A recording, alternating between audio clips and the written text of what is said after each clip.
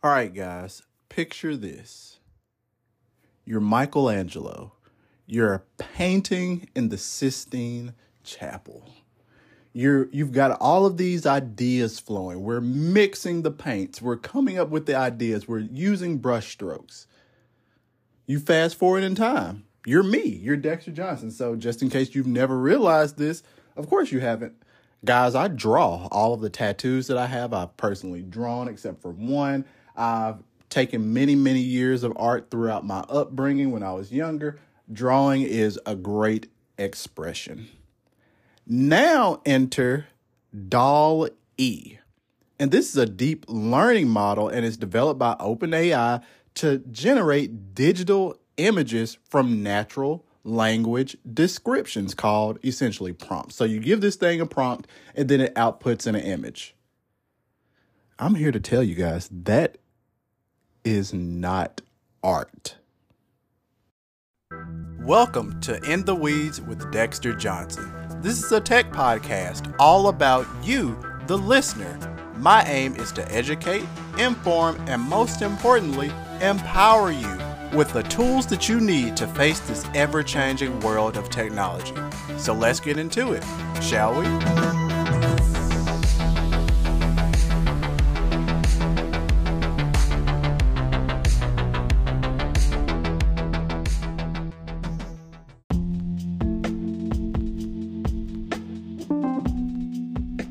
So imagine this prompt.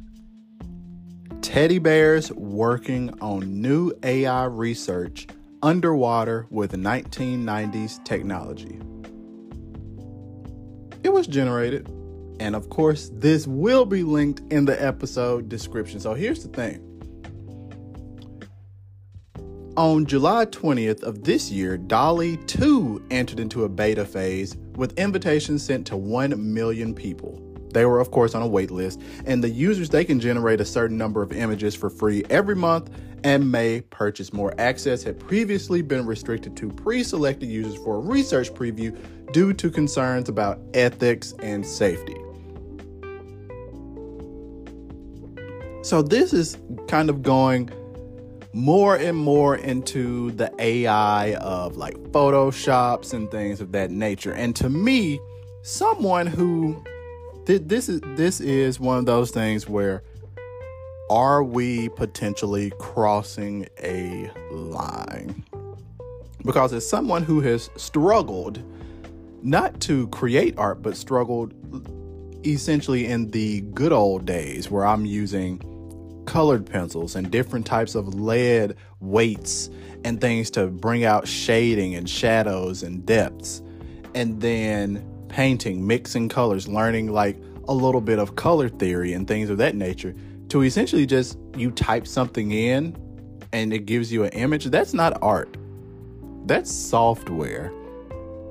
And you know, one of the things that is interesting about the world of technology now is that so much stuff is so easy that it kind of, number one, it removes the mystique, which is good because nothing is rocket science except for rocket science. I've said that numerous times.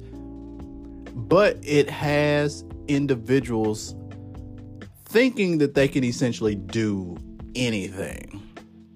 So, and what do I mean by that? Because I don't want anyone to misconstrue that I feel like things should be gatekept. But for example, you buy a fancy camera and all of a sudden you feel as if you can edit video. No, you just have a fancy camera. You know, you're generating art from DALL-E 2 and you feel like you're an artist. No, you type some stuff into a box. So I feel like AI is a really, really, really good thing in terms of like predictive modeling and trying to help determine future outcomes or trying to help determine and set trends. That is good from a data perspective. But the direction where we're going, where we're just, I feel like we're losing certain aspects of art are going to lose their luster. Because you have people that are going to work hard to create fantastic works of art, and then you're going to have crap that was just typed into a Google search box. That is not art. So there are a few ethical concerns. So the ethical concerns is the reliance on public data sets. That influences its results and led to algorithmic bias in some cases, such as generating higher numbers of men than women for requests that simply don't mention gender. DALL-E 2's training data was filtered to remove violent and sexual imagery, but this was found to increase bias in some cases, such as reducing the frequency of women being generated. So OpenAI, they hypothesized that this may be because women are more likely to be sexualized in training data, which caused the filter to influence results. So, in September 2022, OpenAI confirmed to The Verge that DALL-E invisibly inserts phrases into user prompts in order to address bias in results. For instance, Black men and Asian women are inserted into prompts that do not specify gender or race. So, yeah, it's a lot. And I'm sure that lots of you might have saw or heard about all of these AI-generated images but didn't know where it came from. Now you know, DALL-E. But I guess my question to each of you is, what do you think about this? Does this count as art to you? Is this artistic? Because I don't think so. I think this is using a computer to make a thing, and it's removing creativity. That's what all of these tools do. Like, a lot of these tools really do make things easier, such as Photoshop, like removing things from scenes and stuff like that. That's great. That makes stuff easier.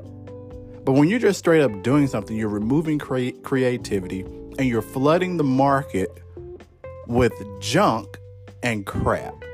So, guys, if you want to talk about this more, hit me up on Twitter at Dexter_Johnson. Also, of course, find me on Mastodon at Dexter_Johnson at techhub.social.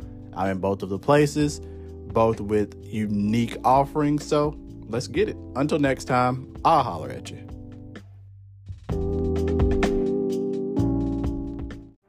Thank you for listening to another episode of In the Weeds with Dexter Johnson. I'm hoping you're coming away more empowered, educated, and enthralled in the technological world. Be sure to tell a friend, share this episode, and follow me on Twitter at Dexter_Johnson. And most importantly, stay tuned for future episodes. Until next time.